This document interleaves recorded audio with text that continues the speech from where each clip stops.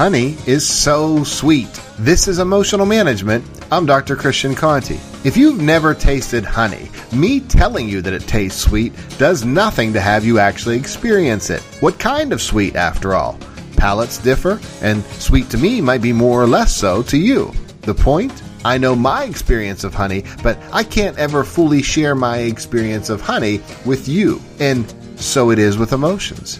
We all might know happy, sad, mad, and disgust, but we only ever know our experience of those emotions. The next time others tell you how they feel, instead of dismissing their emotions as something you've experienced in the past, consider listening to them describe their experience of the emotion. The more engrossed you become in listening, the more you understand how others experience the proverbial taste of honey. To learn more about validating others, visit drchristianconte.com.